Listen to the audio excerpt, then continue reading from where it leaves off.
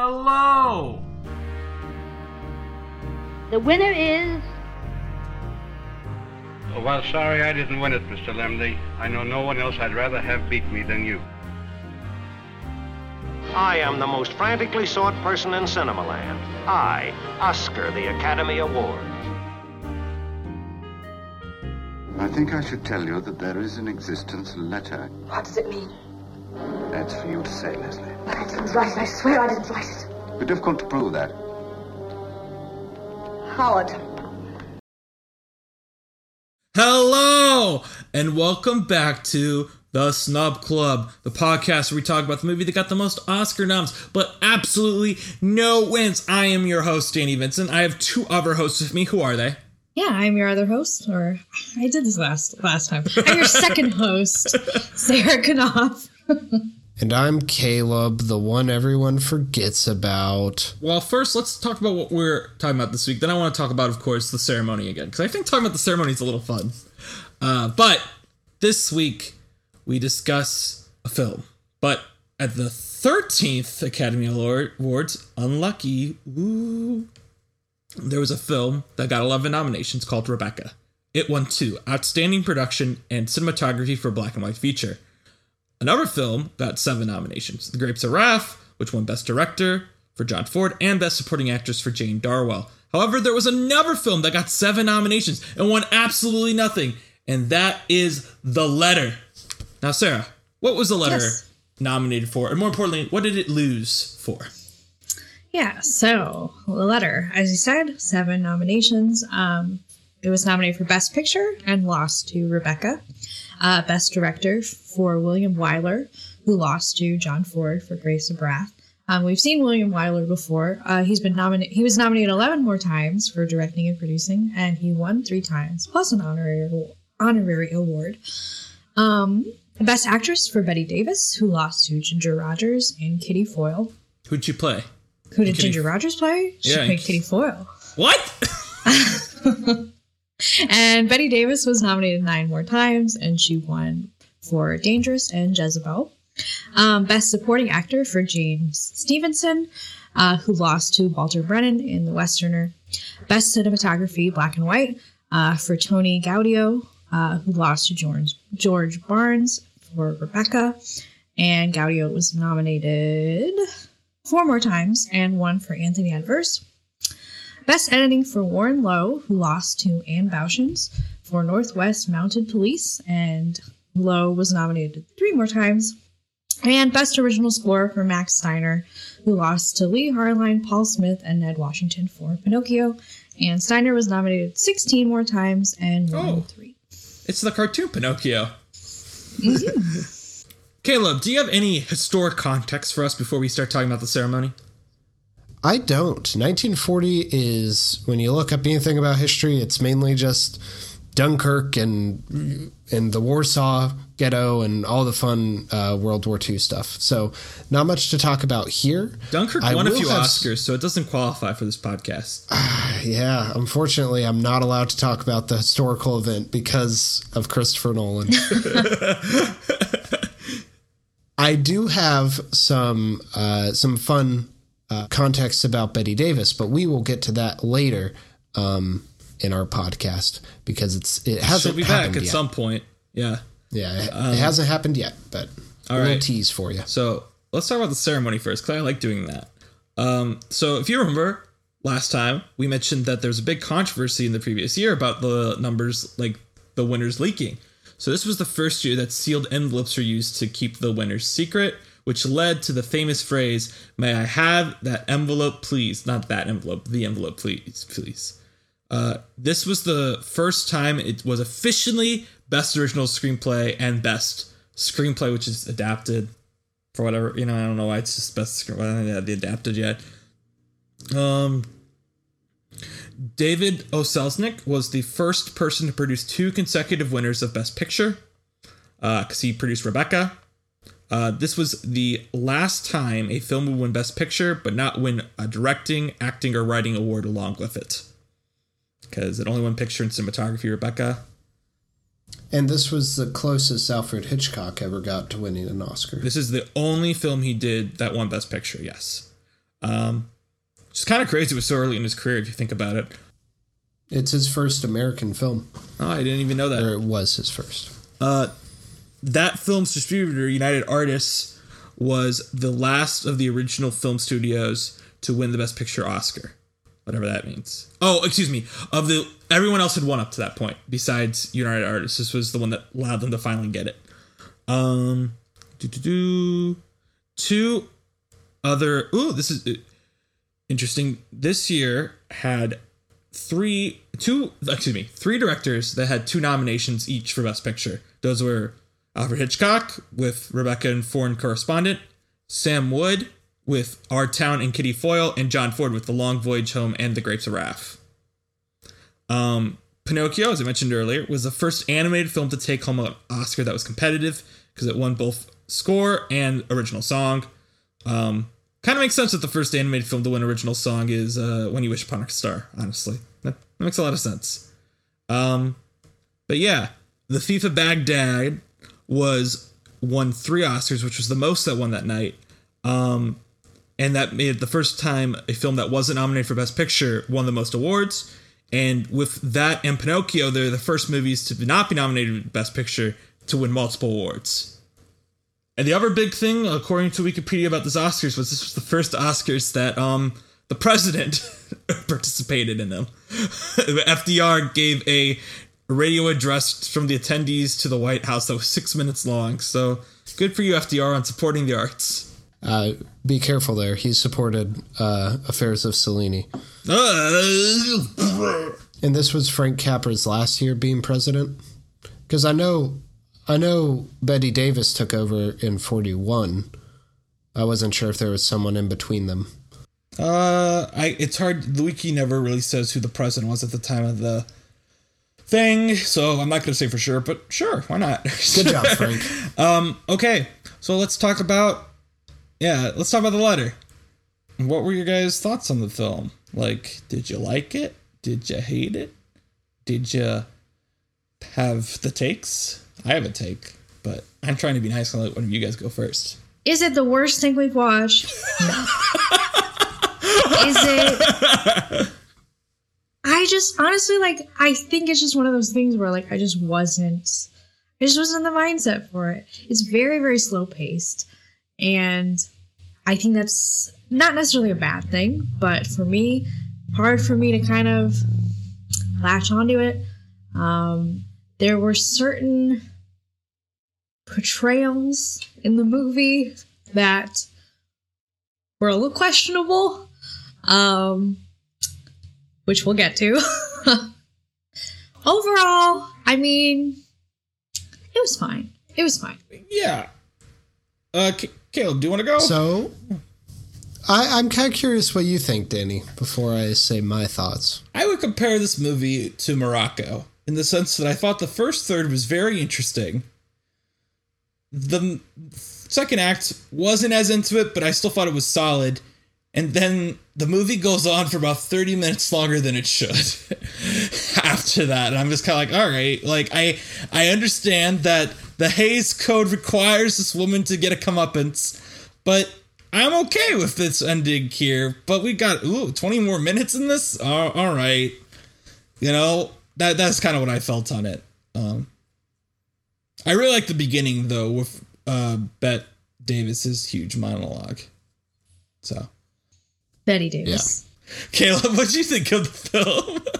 I think despite some major racism towards the Asian characters, which I'm sure we'll get into, and is kind of at the heart of the film, so you have to mention it. I think this is a very good film. It is very much 3 different types of films, like Danny was kind of alluding to, but I enjoyed all of them. And I think mainly part of that's because Wyler is a good director, and he is doing things with the camera and with the lighting that blow what other things we've seen out of the water, like last week's. Well, we should give some credit to Tony Gaudio. Yeah. Cinematographer. And of course, the other thing that really sells this is Betty Davis, who is amazing. I now understand the song Betty Davis Eyes, because, oh my word, every look she gives towards the camera is extremely powerful and like just automatically iconic. I hate using that word, but every time she just like stares at one of the characters or or at the camera, it's just like, oh my word, this is very striking. Yeah, I'd agree there. Yeah. She's really good in this. All right, well, that's interesting, because I feel like we all are kind of in a different that plane of existence, like on a different like opinion of this movie, which I think is fun. All right, so I think we should probably tackle what we all kind of alluded to, because it's kind of the first shot of the movie. I assume that's what Sarah's alluding to. On top of questionable portrayals.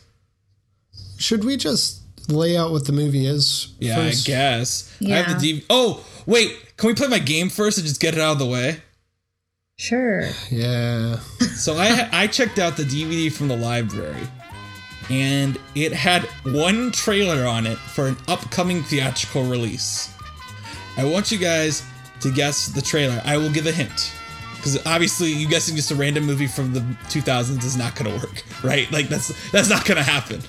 It is a Martin Scorsese film that won Oscars, or at least one Oscar. I'm not sure how many Oscars it won. So, what do you guys think my trailer was on the DVD? The Departed. Sarah, is that your guess too? Do you think I know anything about Martin Scorsese films? I don't know. It's a well-known film. So The Departed is a good guess, but there are other well-known films if you want to take a Gangs gander. of New York. Yeah, okay. That was going to be my second one. Fun fact, Gangs of New York qualifies for this podcast. The Aviator was the one. Sorry, guys. You both missed it. The Aviator was the upcoming theatrical release by Martin Scorsese on this old DVD I got from the library. I don't know. I thought that was interesting. Like, how often does a DVD have one trailer on it and it's The Aviator? That's very weird. Yeah. For an old movie. Yeah, like if Katharine Hepburn was in this movie, maybe I'd get it. But like she's not, so but yeah. So the movie The Letter. Dun, dun, dun. It opens with, as all great movies should, a woman shooting a man on the doorsteps of her house. The plot is that Bette Midler plays Leslie, who is the wife of a... Not Bette Midler, Betty Davis. I keep doing this. Why do I keep doing this? I keep messing you up. Star of Hocus Pocus, Bette Midler. Hocus Pocus Betty Davis. Podcast. I wish. I'm going to give Bette Midler the Oscar at the end of this episode. Betty Davis is the wife of a plantation owner in Singapore. And the beginning of the movie, as Danny mentioned, she shoots a man, and the people are like, "Why'd you do this?" And she's like, "Oh, he was trying to come on to me, and I didn't know what to do." But then you find out that there is a titular letter, which kind of proves that she was in a relationship with this guy, and that her story doesn't add up. So the second act is about her lawyer trying to secure the letter from the man's widow, who is a native woman there, and not played by a native woman, played by a woman from Minnesota, but we'll get to that. And then they get the letter. Betty Davis gets off scot-free, and then there's marital troubles in the third act, and she ends up getting her Hays Code appointed comeuppance. Bwomp, bwomp, bwomp. All right, so that's The Letter. Great movie, great time. And the movie begins with the awesome death of Bette Davis running out of a house with a gun and gunshots.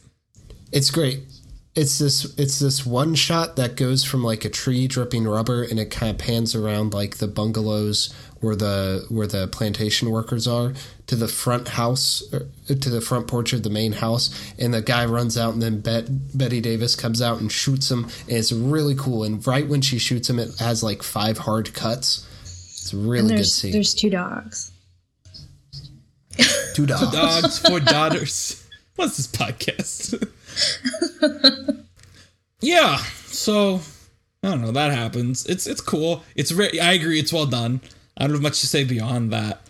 But then, her husband comes with the attorney and a police inspector, and that's when we get my favorite part of the movie, which is Betty Davis's monologue, where they're like, well, it's not really a monologue, it's a questioning, but let's be real. If I wanted to take it and cut out the like questioning from the police officer, I could easily make it a monologue, that type of thing, where she recounts the story of why she killed this man, and it's because he wanted to make love to her, and she kept saying no, and he barged in, and so she killed him to save her honor.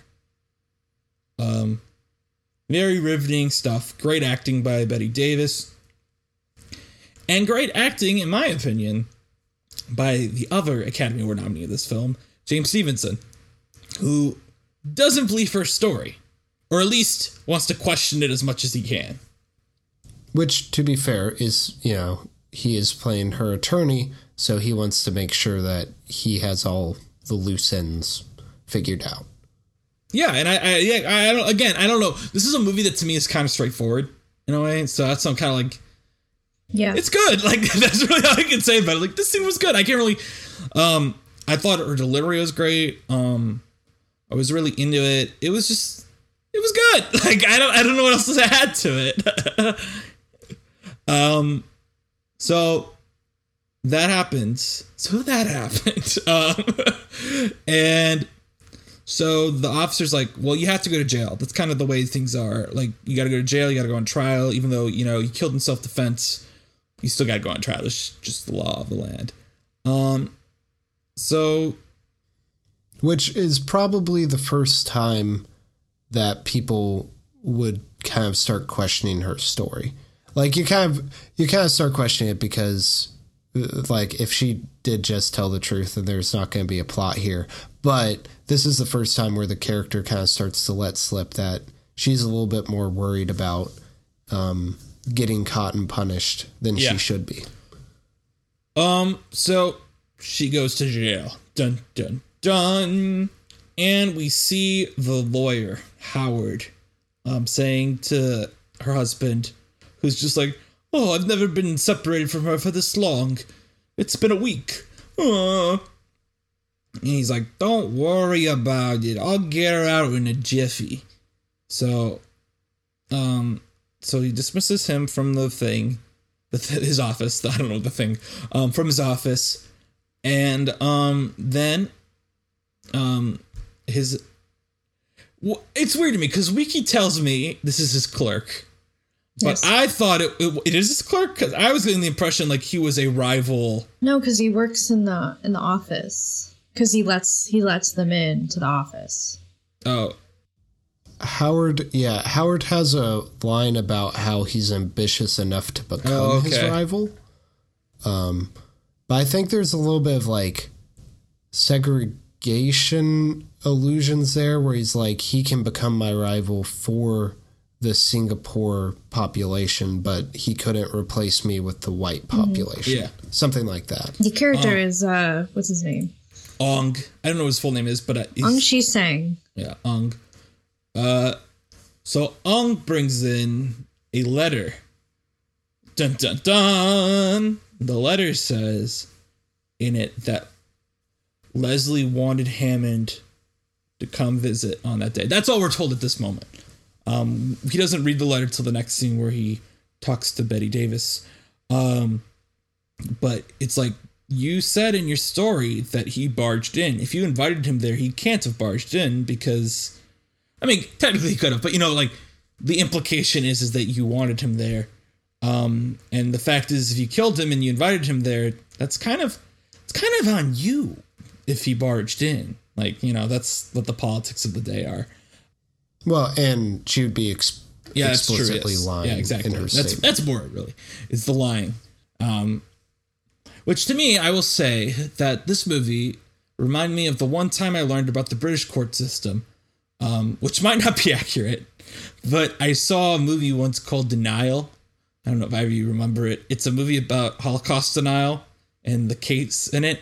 And I remembered watching this movie, that in that movie they make it explicit that in court cases in Britain, you're guilty until proven innocent. Now, I'm not sure how accurate that is, but I was thinking that when I was watching I'm going to ask my source real quick. But in that movie, it's like the guy who is making Holocaust denials accuses a Jewish woman of slandering him by calling him like a liar. And they're like, well, then you got to prove the Holocaust exists because you're guilty until proven innocent. And it actually was a solid movie. It's weird that now, this is the first time I've ever brought it up since I've seen it 5 years ago. But that's what I was thinking here. So I'm like, ooh, like that might be why. Because if she's even a little sus, they got to hang her. While we wait for word from across the pond, I would like to talk about Ong a bit more, because we briefly see Mrs. Hammond, the widow of the deceased, but Ong is kind of the first main Asian character that we spend time with, and he's honestly kind of the only one. Yeah, but on paper, he's a little seedy, but he's not outright offensive, I'd say. But I think you can tell by the way that he's being played what this movie's approach to their Asian characters is before we get more exposure, because his posture is completely different from the rest of the characters. He's much more in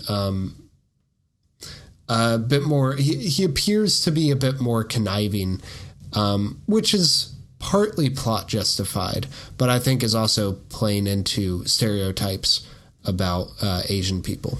I would say the extras in this movie very much play into stereotypes to me. Yeah. That's what I was going to say when I was like at the beginning. I was like, let's talk at the beginning, because it's kind of the first thing you see in the movie. First thing you see in the movie isn't Betty Davis murdering someone.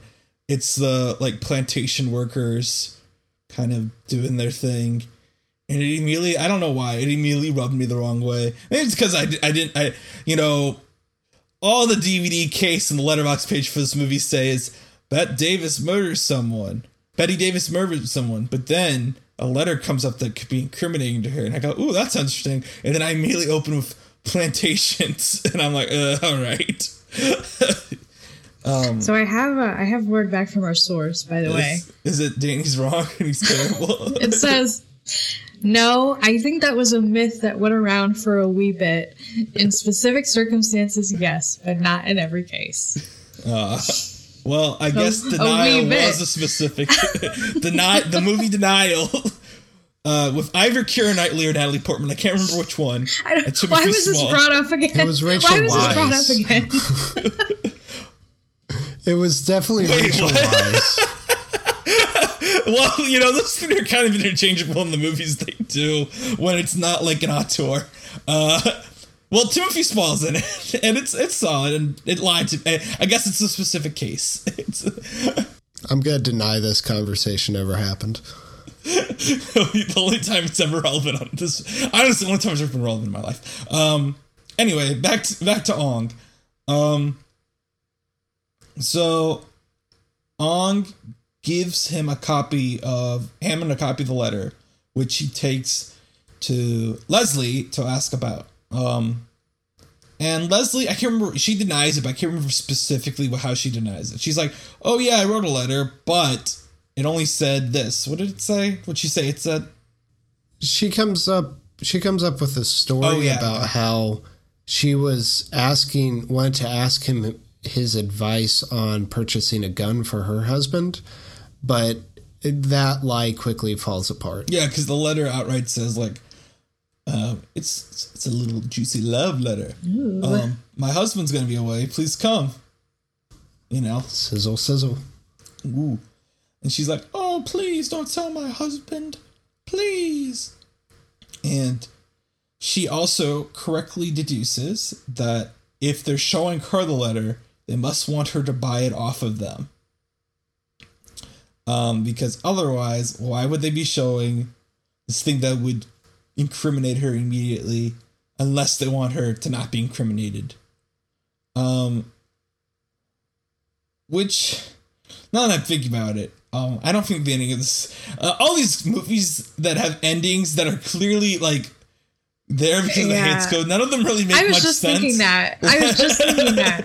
I will argue at the end why this one is slightly better, but yes, you are right. Well, this thing is like, they already get their revenge in this movie. It would have been so much easier if they just presented the letter in court and been like, she did it. Well, they want the money too. That's the thing, is they want the money. Yeah, they ask for $10,000. I would say to the Hays Code people that because we're told that they're like, their total bank account is about $10,300.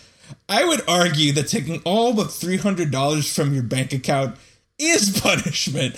That is karma. It might not be. It's not specifically for her though, because I think that might be it. Like, they want karma for her husband too. It's not fair that her husband has to get taken down with her, so that's why she gotta die. But still, $10,000. So she loses all her money except for $300. Her family does. Getting ahead though, of course. So anyway, Howard goes back to Ong and is like, he does say at one point, he says, you can go to the devil, they can tell this person to go to the devil, which I liked. It's a nice turn of phrase. Yeah, well, it's because I figured go to hell is like blasphemy in like the Hays Code, but go to the devil, like, sure, we'll allow it, sure. Well, also, if you just get sent to hell, you'll probably get like stuck with like a third-rate demon. But he wants the devil to make sure they go straight to the source. It's true.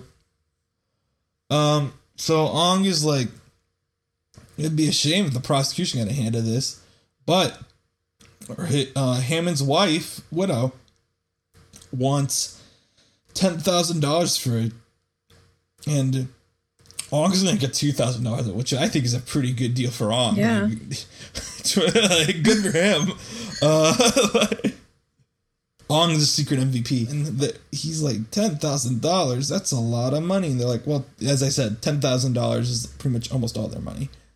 But of course, as her lawyer, he has to agree to it, even though he says that he's an honest lawyer and he feels really bad about it.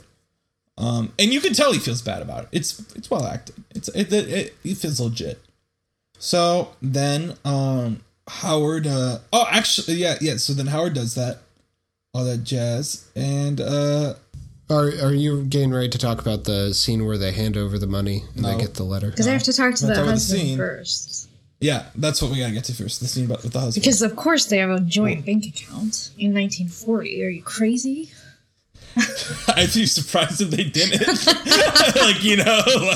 I would be really shocked if they didn't have a joint bank account. I think that's what she was getting to, Dad. And Howard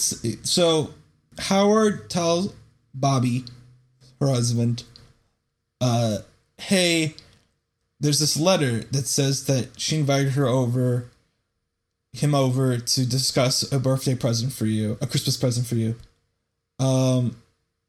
So can we buy it? And of course, and Howard's like, well, it's not gonna, Robert's like, it's not gonna hurt my wife, so like, who cares, like, it doesn't really matter. But he's like, this could fit in a lot of doubt in your wife's capability. They'll see her as, ooh, she invited another man over when their husband wasn't there. That could be viewed as poorly. And Howard's like, yeah, right, okay, so you can buy the letter. And Howard never really says how much it costs, but whatever. Yeah, whatever. Caleb, you could continue. I'm getting tired of summing it up. Caleb, go. Yeah. Well, and like you said, a lot of these scenes are very straightforward, and so I don't think we have to spend a ton of time talking on them. The exception to that, I think, is the kind of the center point of the movie, where they go and they make the handover to get the letter back, which is where we get Ong, of course. He leads them there. We also get, was Chun-Hee the name of the character? Who is one of the in-between people? Let's check. Chun-Hee, yeah. And then, of course, there is Mrs. Hammond, who, as we previously established, is a white woman posing as an Asian woman, or Eurasian specifically, but made up very much to look like an Asian woman. It really makes, now that because honestly I didn't know that. I didn't look that up. I don't. Now you're saying it makes a lot of sense. But okay, let me rephrase. The way she looks, you tell me she's in yellow face. Yeah, that makes sense. But it makes no sense to me why this isn't just an Asian actress, because this movie has so many Asian actors in it. Like, and she doesn't have lines. She never has dialogue in this movie. So, like, she has about 2 or 3, and they're all in Cantonese. Exactly. So it'd make even more sense to have an Asian actor. Well, at the time, so Gail Sondergaard played her. At the time, she was an Academy Award winner, and she was pretty famous.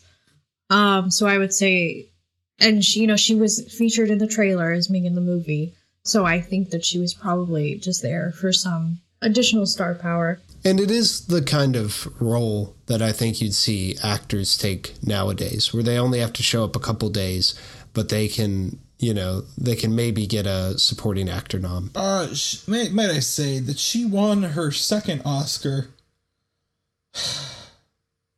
She won her second Oscar for a film titled Anna. Oh, excuse me. She got nominated for her second Oscar for a movie titled Anna and the King of Siam, where she played the King and I. Yeah, it's the King and I. Yeah, the King and I. Yeah, and she played Lady Thiang, who I assume is the wife, right? Isn't that it? I don't know. I've actually never seen the. He has multiple wives. I don't know. I've only seen the animated version with dragons and stuff, so I don't think I've seen. Rex Harrison played the king in this version. But it's okay. I have to. Oh, sorry. Go ahead. No, you go, Sarah. I think that it goes beyond just, her, obviously, like, her skin tone and how, her eyes or whatever. She moves with these, like, ballet type movements, which is obviously kind of a stereotype for, these Asian women, that they have to be these little dolls. They describe how she's, like, repulsive in the sense of, like, she wears all these gold chains and, which is another thing, they portray her as being greedy. And I think that's kind of an interesting thing because, obviously we need, the Hays Code demanded that Leslie get her comeuppance, but for the most part, like, I feel like everybody is a villain here when that shouldn't necessarily be the case. Obviously, like, the lawyer is not necessarily, but, and, her husband, they were going to potentially do reshoots to make her more sympathetic. And then Betty Davis said that it would ruin her performance and she didn't want to do it and she cried about it. And William Wyler agreed with her, so they didn't. So I don't know. It's just, I don't know if making her more sympathetic would be a good thing. Personally, I think the Asian characters probably would have been better to see more sympathy, but whatever. I think there is enough here on paper that you could make this movie and make it where all the Asian characters are sympathetic, and that this is really a story about a woman of wealth and a certain amount of class and racial power who is able to dodge everything until she isn't. And I think you can see that, like, she even in this talks about how her stay in prison is nice and pleasant, and it's a good time for her to catch up on her lacing and stuff like that. And of course, she gets off with murder. But the way these characters are portrayed, from the music to the physical performances to their costumes, all of them are embodying very dehumanizing stereotypes. Yes. Ong is like the sneaky person you can't trust.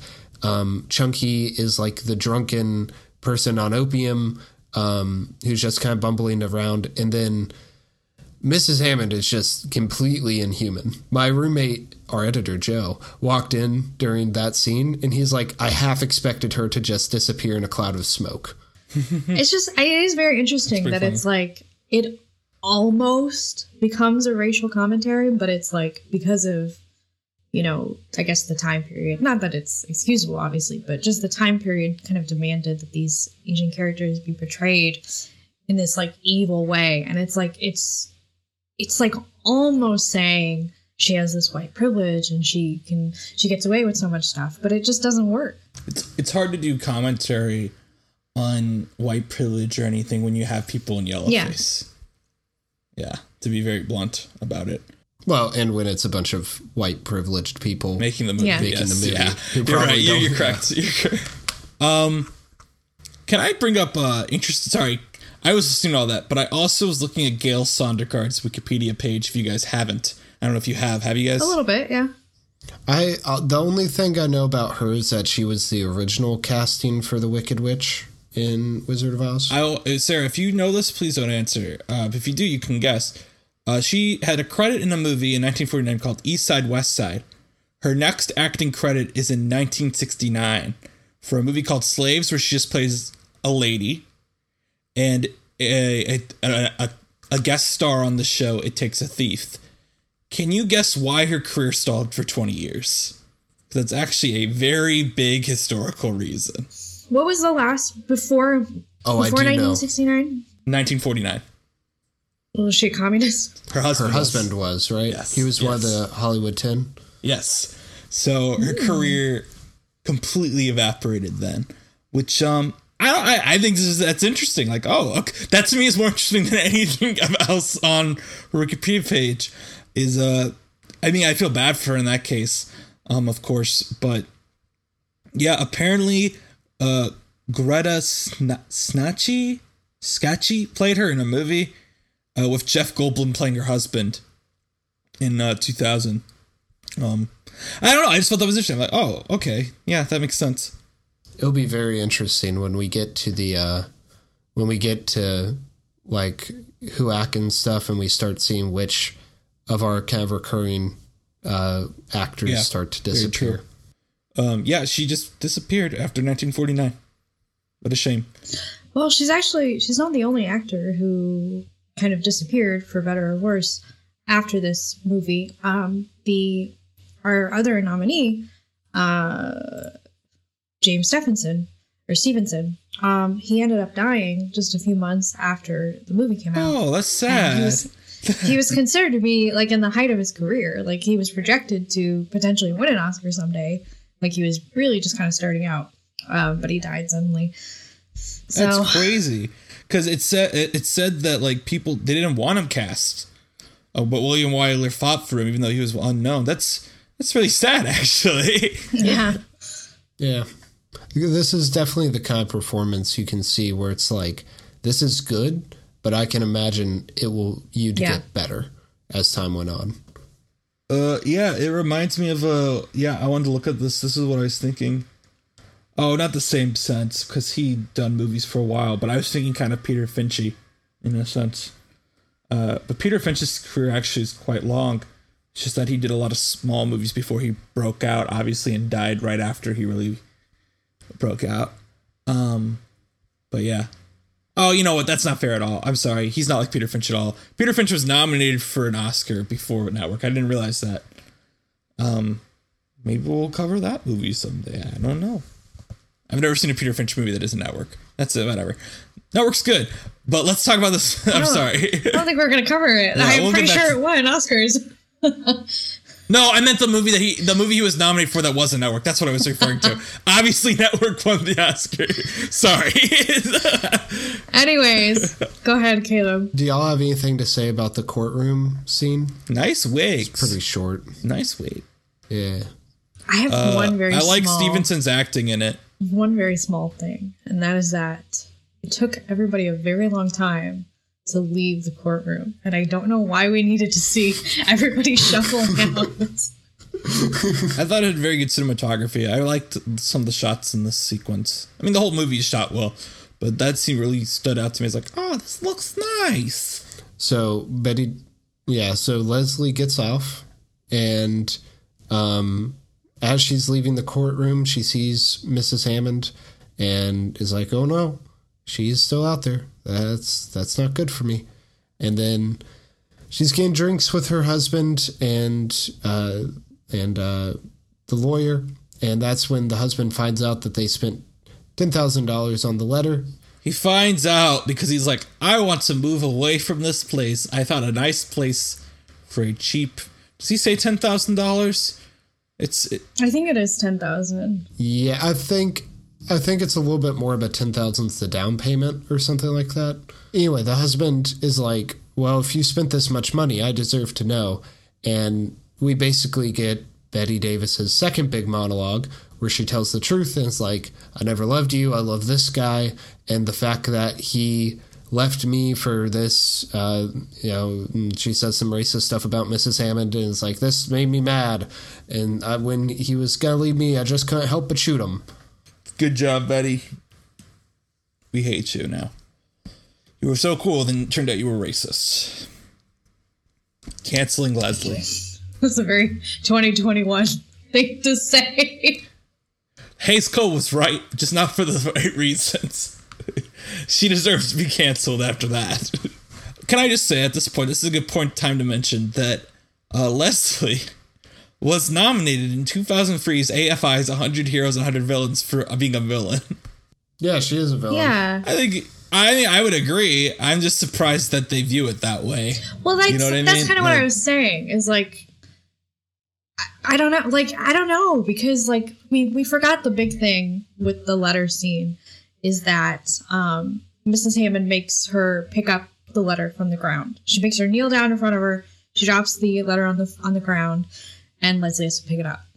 And I mean, like I said before, how like they wanted to make her more sympathetic, and Bette Davis refused, and just like it feels weird. Like we think of her as a villain. I'm not entirely sure that the movie 100% wanted to make her the villain. Yeah, it wants to be sympathetic, which I get. When Bette Davis leaves that house and shoots the guy, I'll be honest, I was totally on her side. I knew that she was lying, but I'm like, she's cool. I'm going to root for her. But then, of course, as the movie goes on, I'm like, oh, I can't root for her. But I would be curious what people's reactions at the time were. Yeah. I'm actually curious about something. Well, keep going on. I'm looking up something about the DVD I had. They have a big party to celebrate her getting off, and it kind of comes to a head with her and her husband. Their tension in their relationship rockets up. She's like, I never loved you. I still love the man I shot. And then she goes outside, and she is cornered by Mrs. Hammond, and I don't remember if the character has a name, but another character who has popped up from time to time with Mrs. Hammond, and they stab her and then walk away. And the movie ends with the moonlight showing on her body. The moonlight has been a motif about kind of the truth of what she's hiding, and so it ends with the moonlight shining on her body. And this is, of course, the Hayes Codes coming in and being like, her being in a loveless marriage with her husband, who is now financially destitute, is not enough. We need to have her dead. Which, to be fair, by that point in the movie, I'm like, yes, kill her. See, this is what I'm looking at, is that my DVD had an alternate ending that I really wanted to watch, and then I clicked it, and then I saw it was 10 minutes long. I was like, okay, no, I don't got 10 minutes of my time to watch an alternate ending right now. But I'm really curious what this alternate ending was. And I keep Googling it, and it just says, well, it's 9 minutes long, so no one summed it up really, it's kind of long. It basically, the thing I found is that it basically is the current ending, but it gets rid of her teary, like, confessional, like, speech in the last 10 minutes. That might be more for her husband's benefit than for her. I mean, it might be more like audiences want to see him, not be let down in that way. but obviously, Maybe. That's a good you know, point. it didn't happen. I do want to point out this was based on a real case where the circumstances were pretty similar. Her name was Ethel Proudlock. She lived in a territory, and she claimed that she was going to be sexually assaulted. She shot the guy. They said that she was guilty, but then she got acquitted. And there was a lot of petitions asking that she be pardoned, probably because she was a white school teacher. But she had, a relatively happy ending. So it is interesting. Yeah, they made a movie about her. Yeah, They got nominated for several movies and a play and novels, and it was a big case. So, all right. Do we have anything else we want to say about the movie? I don't know. I didn't feel like this movie had a lot to say about it, even though I liked it for the most part outside of the ending. I got bored at the end, but yeah. it's very straightforward. It's very straightforward.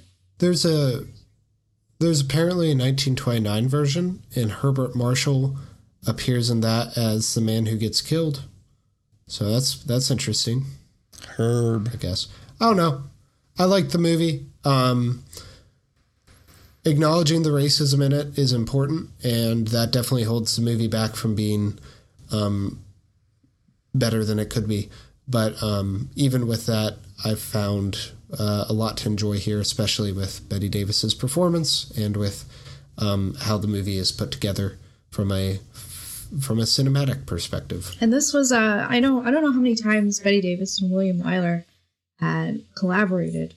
They did have an affair, and she got pregnant shortly before production began and decided to terminate. this one? Yeah, and decided to terminate the okay. pregnancy because he was married at the time. So she didn't want any controversy with that. So Interesting. yeah. All right. So, this got nominated for 7 Oscars. Sarah, what were they? Yes, they were Best Picture, Best Director for William Wyler, Best Actress for Bette Davis, Best Supporting Actor for James Stevenson, Best Cinematography Black and White for Tony Gaudio, Best Editing for Warren Lowe, and Best Original Score for Max Steiner. All right. I will say my second place, which I'm not going to give it to, but I was very close on, is cinematography. I think this looks very good, very clean, a lot of gorgeous shots here.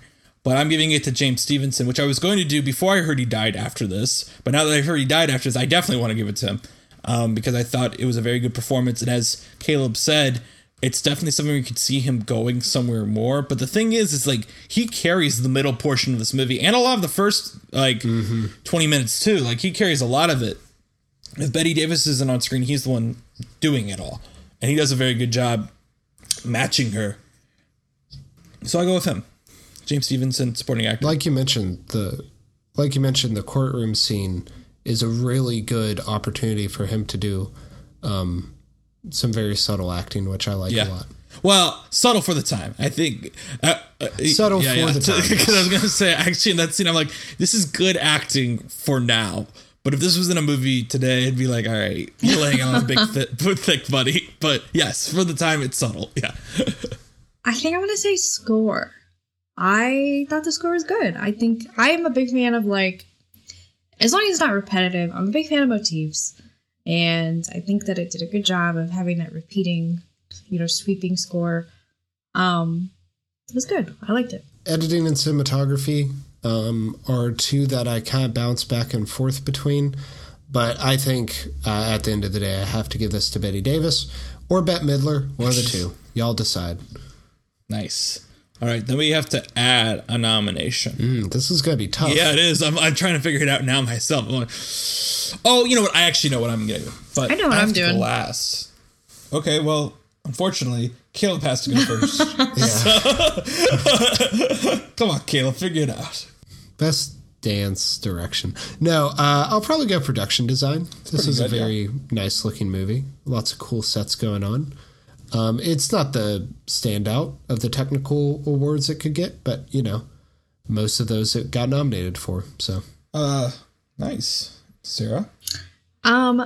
This might be an unconventional choice, but I'm going to say Best Supporting for Sen Young, who played Ong Chi-seng. I thought he was really good. I honestly, yes, his character was a little bit questionable, but in the courtroom scene, he has some really, really great reactions. He played a good, secondary villain, quote unquote. I thought he had some really, and he just played he had that nice, pleasant persona when he was kind of secretly a little bit devious, which is good. And he was a very prolific actor, and acted up until his death, I believe. I know him from Bonanza, where he plays another questionable Asian character, Hop Sing, but he's one of those. He was in Charlie Chan movies too. He's one of those people who, if you watch older movies or TV, you've probably seen him. Yeah, I'm not he was actually on my he's an option type of thing, but I'm going with best costume design. Actually, I thought the costumes here were very nice. Her shawl at one point is really good. I just thought it was good costuming, all around. Everyone looked nice. But yeah. That's where I fell. All right. That is the letter. So, in 2 weeks we will talk about a certain film that has a certain number of Oscar noms with no wins. Can I just say, Danny, after watching this, I'm just really in the mood for another William Wyler film, possibly even one with Bette Davis. Well, might I tell? Too bad that's not going to happen. Well, darn. At the 14th Academy Awards, there was a film that got 9 nominations and no wins. It is called, oh my God, it's William Wyler directing Bette Davis and the Little Foxes. What? What is going on? Great Scott! Herbert Marshall's back too. This is the letter too. Wow. So we'll be watching Little Foxes next time. So yeah, come back then. I'm Danny Vincent. You can find me on Letterboxd at Blankments. You can also listen to my other podcast, Wise with Ty and Dan, where Sarah and Caleb have been guesting on it recently. Sarah was in Spider-Man 2. And by the time this episode's out... I wasn't in Spider-Man 2. I was in the episode. Okay, for Spider-Man 2. Caleb will be on to talk about Chloe Zhao films and Spider-Man 3. And might we tell you, Caleb, because I'm pretty sure you haven't listened to the episode yet, we talk about you a bit in our Spider-Man 2 episode too. We talk about your Spider-Man 3 takes before we even get to talking to you about Spider-Man 3. Yeah, you don't know my Spider-Man 3 takes yet. I haven't even said them. Maybe not on record. You've told me in person before. But yeah, check that out if you want to hear more of these guys, along with just me talking about movies that came out in the 2000s instead of in the 1940s. But yeah, that's me. I am Caleb Bunn. You can find me at Caleb from the Real World on Instagram and YouTube. And you can check out my litany of other podcasts, Hot Trash Unlimited, Star Wars Therapy, and the all-new 52. Thank you to our editor, Joe, for editing this episode. Thanks, Joe. And you can find me on my Letterboxd, just my name, Sarah Knopf. You can find me on Twitter and Instagram at SGK29, ESSGEEKAY29. And also, I just finished finally making my website. So you can find my website at sarahknopf.art, A-R-T. Yeah, check it out. Oh, and Sarah, you know what? Oh, sorry. Well, I was going to say, this episode comes out November 1st. Yes. Which means you'll be done. Oh. With October. You'll be done. Which means I don't need to plug my October thing. So I'm not going to. Oh, okay. Whatever. You can go back. You can go back. See, that's what I was gonna say. I was gonna say you're done. The project's done. You can read all the reviews. That's all. Sure. Gee, I wasn't trying to be mean. Whatever. You can also find us, the Snub Club, on Facebook.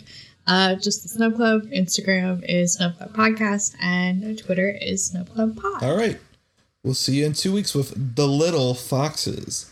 Meow. Bye.